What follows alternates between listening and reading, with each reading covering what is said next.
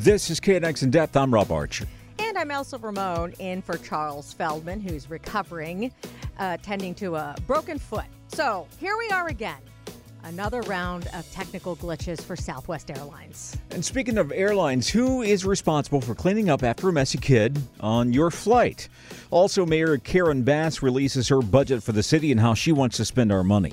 Well, we are going to start with another bad day for Southwest and thousands of its passengers. Joe Brancatelli is a travel advisor and publishes the website joesentme.com. Joe, not that there's ever a good time for this to happen, but this truly is the worst timing for Southwest Airlines, especially after coming off the heels of that disaster that happened over the travel holiday season in December, right in the middle of the Christmas travel season.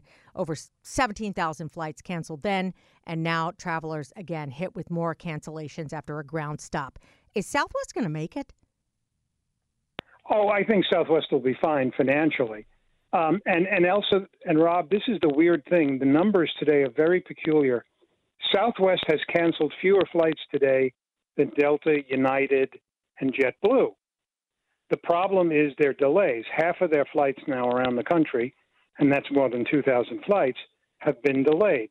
So I say this is, this is not a broken foot like Charles is dealing with. This is another black eye. And Southwest has a huge and deep reserve of customer goodwill, but they really are testing it. And it's the same issues over and over. They just don't have the tech they need to run the airline that they're trying to run right now. And as I understand it, correct me if I'm wrong, Southwest has kind of a different way they stagger their flights, different from some other airlines. For example, other airlines might have some delays here and there, but it doesn't affect the entire network. That's what's one of the things wrong with Southwest, isn't it? Or have they corrected that? If a flight is delayed here, it delays everybody else down the line. Well, every airline, Rob, does it slightly differently. Most of the major carriers use what is called a hub and spoke system, so that many of the flights go back and forth between two specific cities like LA and San Francisco, for example.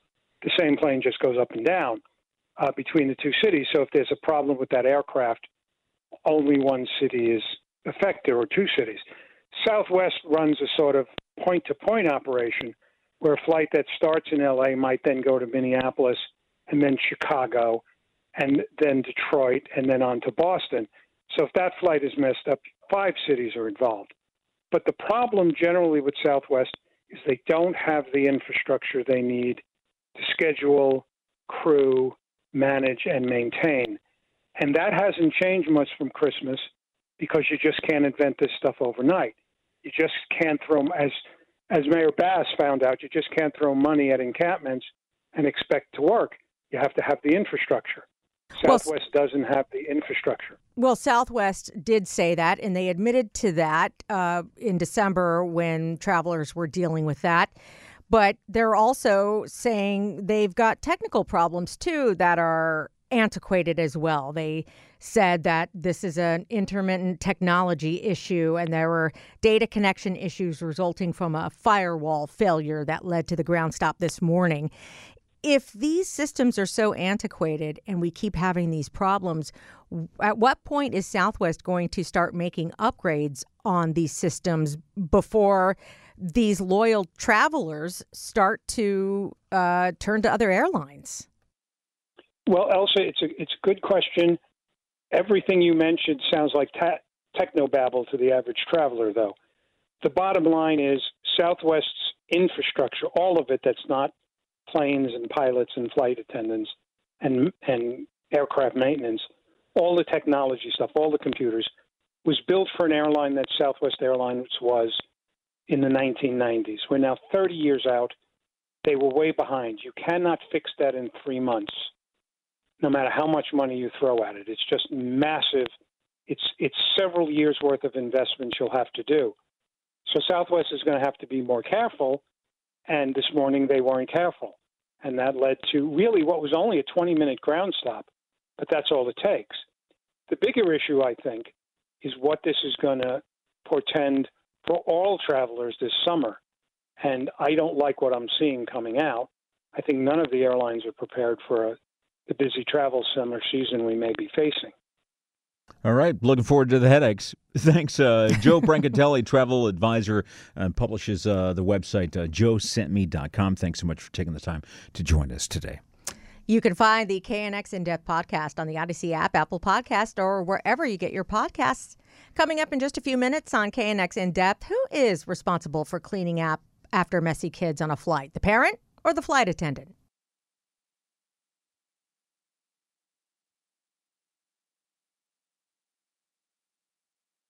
You're listening to KNX In Depth with Rob Archer. I'm Elsa Ramon. And still to come, we dig into Mayor Karen Bass's state of the city and check on her progress in bringing down the city's homeless population. But right now, though, Rob, a big debate. A mom on a United flight flying with their 2 young kids was asked by flight attendants to clean up a mess left on the floor by the kids. The internet is hot over this right now.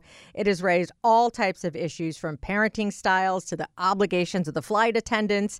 Laura Einsettler is a veteran and active commercial airline pilot with over 30 years of experience. I'm sure, Laura, you've seen all kinds of situations play out as a pilot. What do you think of this situation? And do you think both parties are guilty, maybe a little bit, one or the other? What's your take?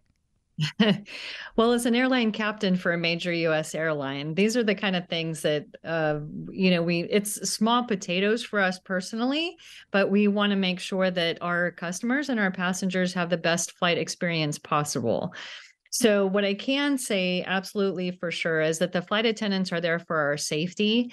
They're actually really highly trained. It's 10 to 12 weeks of training that they have, and they're tested every year to know every single aircraft, all the different equipment, the rules, regulations, procedures, and all different emergency circumstances. And we have aircraft cleaners to do this kind of work. What's give us some of your personal experience. What's your worst experience you've had with a kid on a flight that you knew about? Well, there's different situations. That's why you see some of these websites that actually have passenger shaming videos and pictures, so that other passengers can actually call each other out and say, hey, this is what was actually going on. I personally have flew with 2 of my toddlers several different times, and I just never would think that it would be anyone else's responsibility other than myself to clean up after my own kids.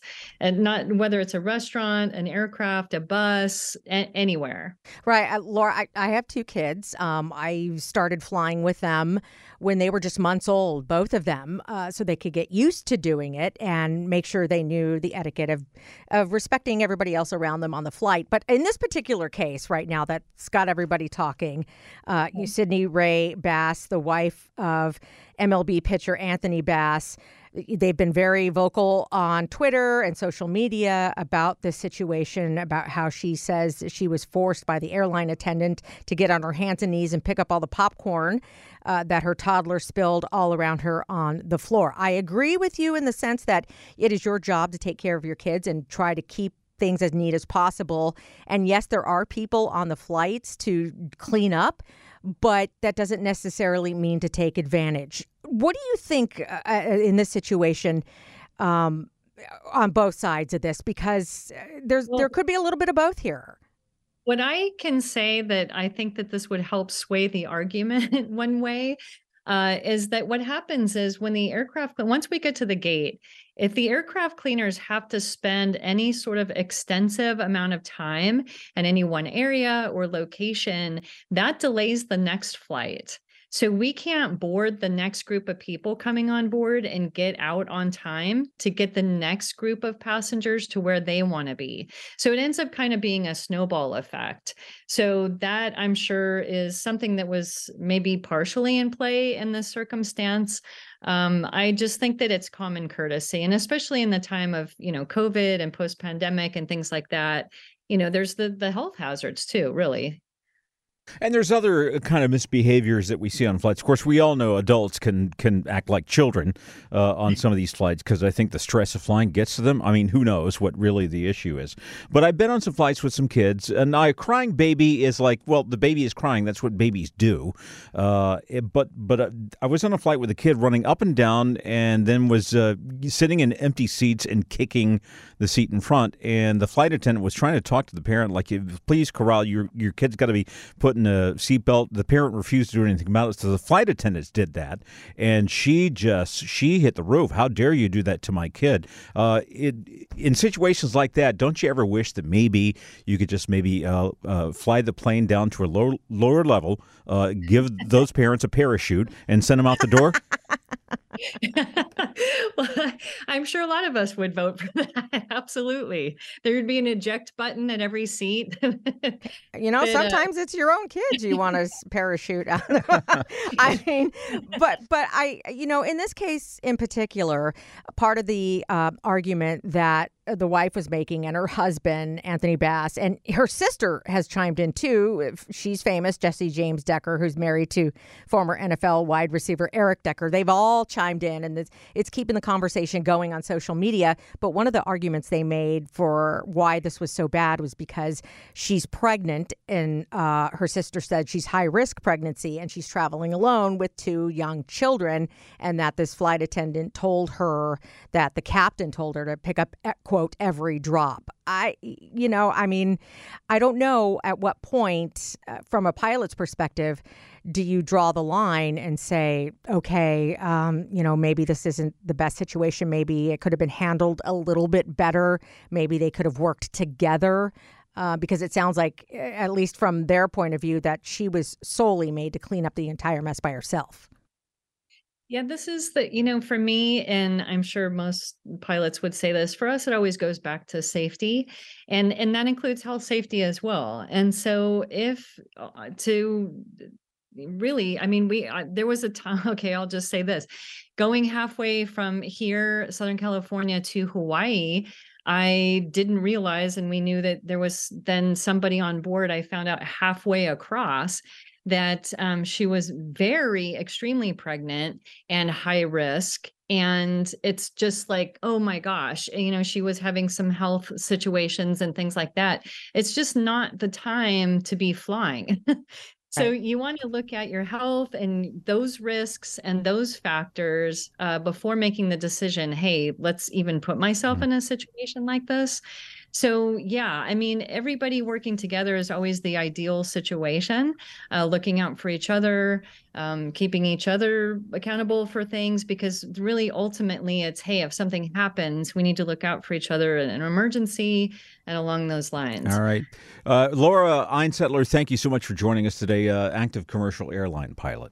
Coming up in just a few minutes on KNX In Depth, breaking down the state of Los Angeles next.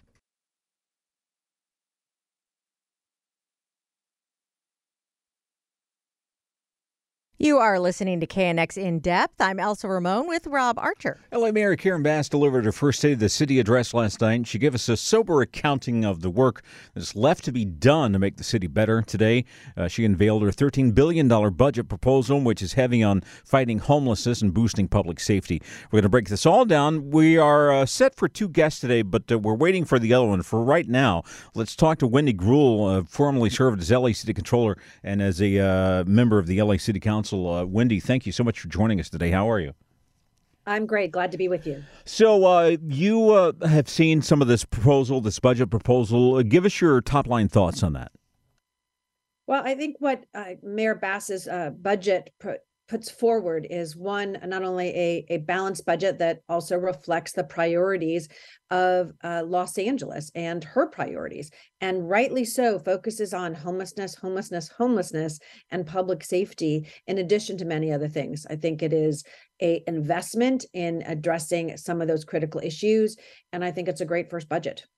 I know she said, Wendy, in her address last night, that she admits that things are not where they need to be in LA right now, but she feels everyone is building a new LA together after 127 days in office and making such wonderful promises that sound really good. How much of this really of the power is in her hands? We had yesterday, KNX talked to political science professor Fernando Guerra from LMU, and he said there's only so much she can do because her hands are tied. She really can't make much of a difference when it comes to policy change. So how much of these changes are we really going to see? Well, I had the pleasure of working for Mayor Bradley in my younger years for 10 years. And I saw what he used the bully pulpit to be able to make change. Karen has that same attitude. And you've seen in her brief 127 days, Mayor Bass has talked to the President of the United States, the governor of the state of California, in close contact with the Board of Supervisors, and is making sure that everyone understands it will take all of them to address this issue. And that is something she utilized when she was running for office. She talked about, I'm going to be a mayor of Los Angeles that is going to work not only across government, across the aisles, because it's too important not to.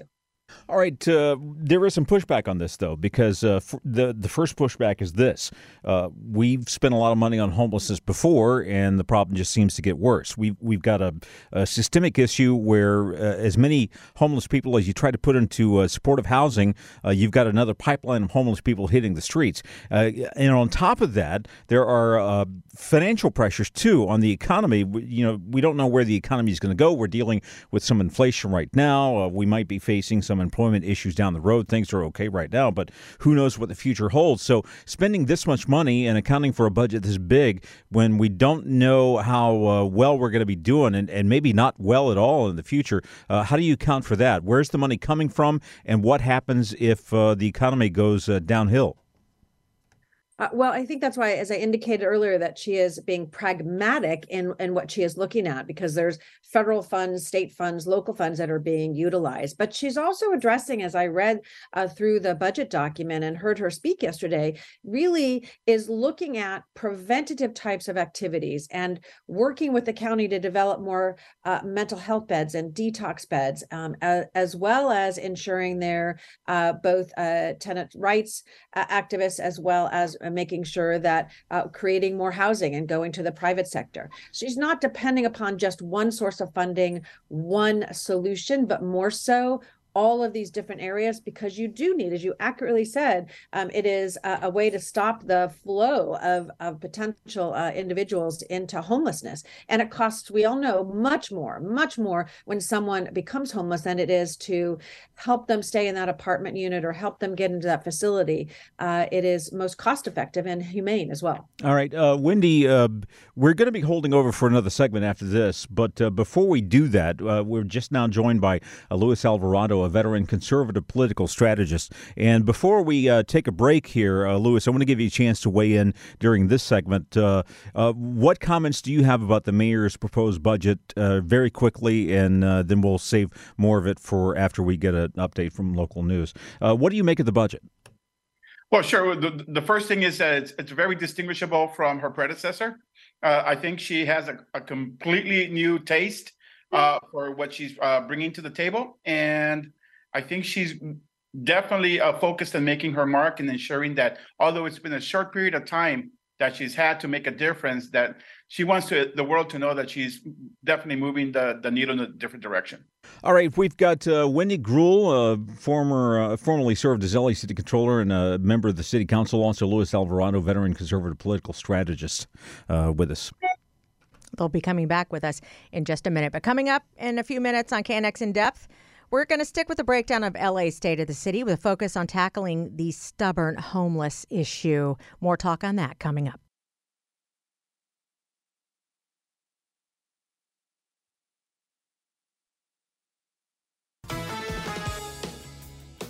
You are listening to KNX In Depth with Rob Archer. I'm Elsa Ramon, in for Charles Feldman. Well, as we all know, Mayor Karen Bass ran her campaign on promises she would bring down the homeless population in L.A. and saying that that's going to be her top priority.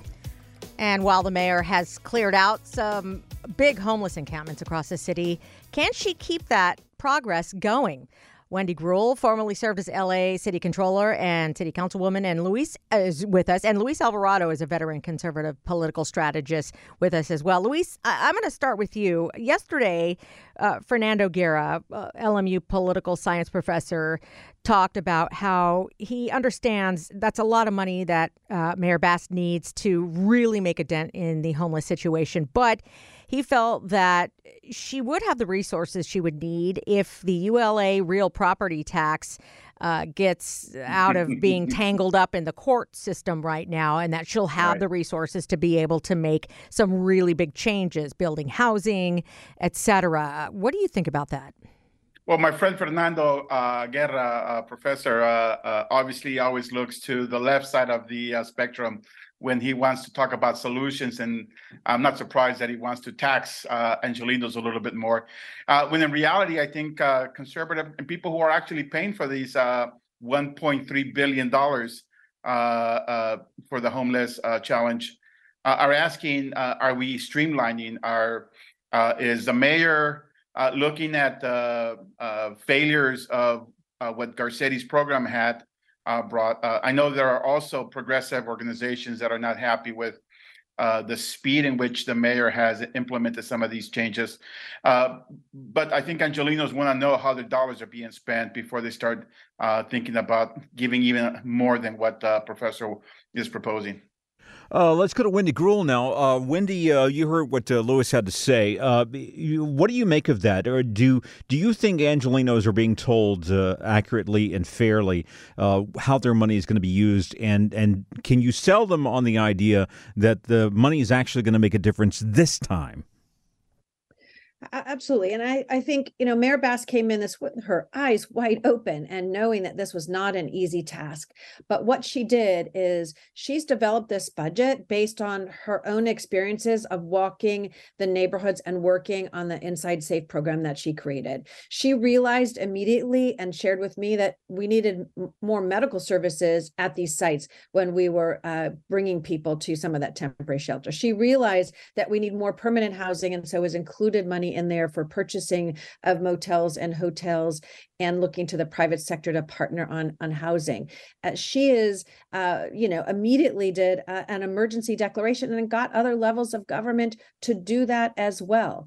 She is practical. She's going to hold people accountable, but she understands that Angelenos particularly are going to make judgments on future taxation or future programs based on whether they see progress. And so she is starting from the street level to going up to the next level of making sure that people are housed. So she is not daunted by this task and challenge, and is realistic, but is committed to make sure that we can prove to people that with everyone at the table and providing funds, we can make a difference and get people off the street. I know we have a situation with our law enforcement, LAPD. We desperately need to hire more law enforcement and get more people on the police force. That all ties in together with our homeless situation. What do you think that challenge is going to be like? I mean, that is going to take quite a bit of money to be able to attract talented people and people who want to be part of the LAPD. But also, again, there's going to be a need for resources to be able to do that. Is she going to be able to pull that off as well? And that's the question. I think from a political standpoint, she's trying to do a little Jerry Brown, when it comes to the both sides of the spectrum, and giving a little bit to the progressive side, and also ensuring that the conservative side feel that she's not disingenuous and the promises she made to enforce, and to ensure that the police force is going to provide what they have sworn to protect Angelenos. And one of the things that I must concur with Wendy here is that, so far, I think the mayor has done a great job in politically ensuring that the world sees that she is on, that she actually put her boots on, put her gloves on, and she's working. I think it's incredibly smart that she brought other agencies to be part of this speech that she gave. Having President of the Los Angeles County Board of Supervisors, Janice Hahn, there with her really sends a message that she understands that this is as a leader of the city of Los Angeles, she doesn't have the sufficient tools or she doesn't have all the answers or all the resources to tackle this, and she needs the county, and she also needs the state, and at one point even some federal dollars.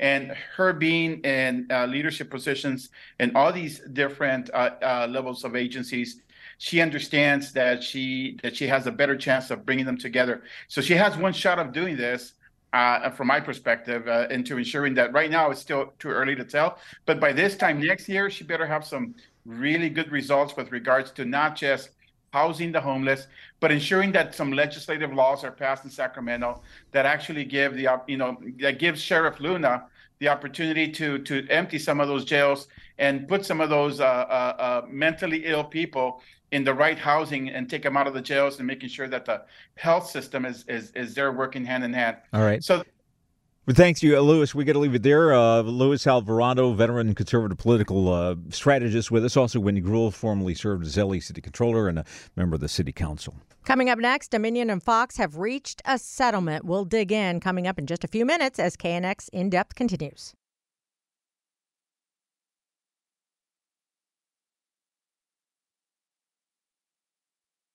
You are listening to KNX In Depth. I'm Rob Archer, along with Elsa Ramon. Just as a blockbuster defamation trial was about to get underway, Fox News and Dominion Voting Systems reached a settlement just moments ago. Fox News is going to pay out $787 million, a little bit more than that, to Dominion for all of those Fox anchors who were spreading lies and disinformation about the 2020 presidential election. That sounds like a lot of money, but it's probably a deal when you compare it to what was up for grabs in this case, $1.6 billion that Dominion was asking for. But as we were about to go to trial, a settlement suddenly at the last minute. Carrie Colanesi is with the University of Pennsylvania's Law School. Thanks for joining us today, Carrie. Happy to be here. So is this settlement, we've heard they were trying to do a settlement on Monday. That's the rumor. And so making the settlement here at the last minute, is this a sign of how desperate Fox News was to keep this from going to trial and having more stuff come out? Well, I don't think it would have looked good for Fox to go to trial, and it seems that that's what they've assessed as well. Yeah, the judge a month ago issued a ruling that really narrowed down the issues and gave Dominion really what I think of as a triple. If you've got to hit a home run to win a lawsuit, well, the judge basically gave Dominion a triple, and all they had to do was get home on one remaining element. So it was a very strong case, and Fox came to the table and was willing to write a very, very big check. Carrie, the attorneys for Dominion said that while they are pleased at this settlement right now with Fox, they aren't done yet. I'm not sure if you heard the attorneys speak just moments ago saying they have other news outlets that they plan on going after. And I don't know if that means necessarily financially, because the attorney did say that making them pay with dollars is a punishment they were looking forward to. But do you think there are other ways they are going to go after some of these other news organizations? And I'm thinking off the top of my head, Newsmax is one of the... One America. One America, those other networks. What do you think the attorneys are going to go for in those cases? Well, I think you have to come off of something like this feeling quite good for what you've delivered for your client. And if Dominion wants to go after additional entities, well, now they've got, in some sense, $787 million to pay lawyers to do that. So, yeah, just a lot of money, $787 million. But this is not the only voting company lining up to sue Fox News. You got another one coming down the pike, Smartmatic, who I think is asking for even more money than Dominion does. $2.7 billion, I think they're asking. Yeah. So does this ramp up the possibility of a settlement with Smartmatic? And how much money can Fox News afford to pay out? Yeah, those are the right questions. I think if I were at Smartmatic today, I'd be feeling like I've got a lot more leverage over Fox, that I know that they're not willing to go to the mat anymore over this. So look for that to be settled perhaps somewhere down the road, too. It's really quite remarkable, Carrie, that these defamation cases made it this far, both for Smartmatic and Dominion. because almost always you don't ever see them reaching this point, to the point of where it could actually go to trial. What do you think about Smartmatic and what they're going to do? Is it beyond just money, or is it going to be about principle as well? Or do you think they might reach a settlement too, now feeling emboldened after seeing what happened with Dominion? Well, I will say that Dominion does prevail in principle as well, in a way that Fox News, in a statement issued today, says that they acknowledge the court's rulings that found certain claims about Dominion to be false. So that is close to an apology right there. And when it comes to principles and when it comes to dollars, well, I think large companies are willing to, if the dollar amount's high enough, maybe give a little bit on the principle. So I think it will, with Smartmatic, it's just going to depend on how big of a check Fox is willing to write to them. Kerry, very quickly before we end the show today, are you surprised that the revelations that already came out in this case about Fox News, about some of the biggest personalities on the channel who when the cameras were off, thought that these claims were ridiculous nonsense, but then when the cameras were on, went and promoted them as if they fully believed them and they were fully behind this? Are you surprised that that did not hurt Fox News with their audience as quite so much as we expected it to? Well, Donald Trump said it himself that he could shoot somebody on Fifth Avenue and still have his supporters following him. And he's maintained a lot of support. And the support for Fox on these issues is wrapped up with the big lie that Trump has been spewing as well. So it's not, I guess, too terribly surprising, but it's unfortunate for an entity that at least claims to be journalistic that they would secretly tell each other that they knew what they were airing on their broadcast was false. All right, Kerry Cullen-Acey, thank you so much for joining us today from the University of Pennsylvania's Law School. That's going to do it for KNX In Depth. Elsa Ramon, another fine job of filling in for Charles Feldman. Thank you, Charles. We hope you're feeling better. Whose game is afoot. That was really bad. It was not worth the wait at all, and I apologize right here and now for poor it. Charles. That's it for KNX In Depth today. We'll be back tomorrow at 1 p.m.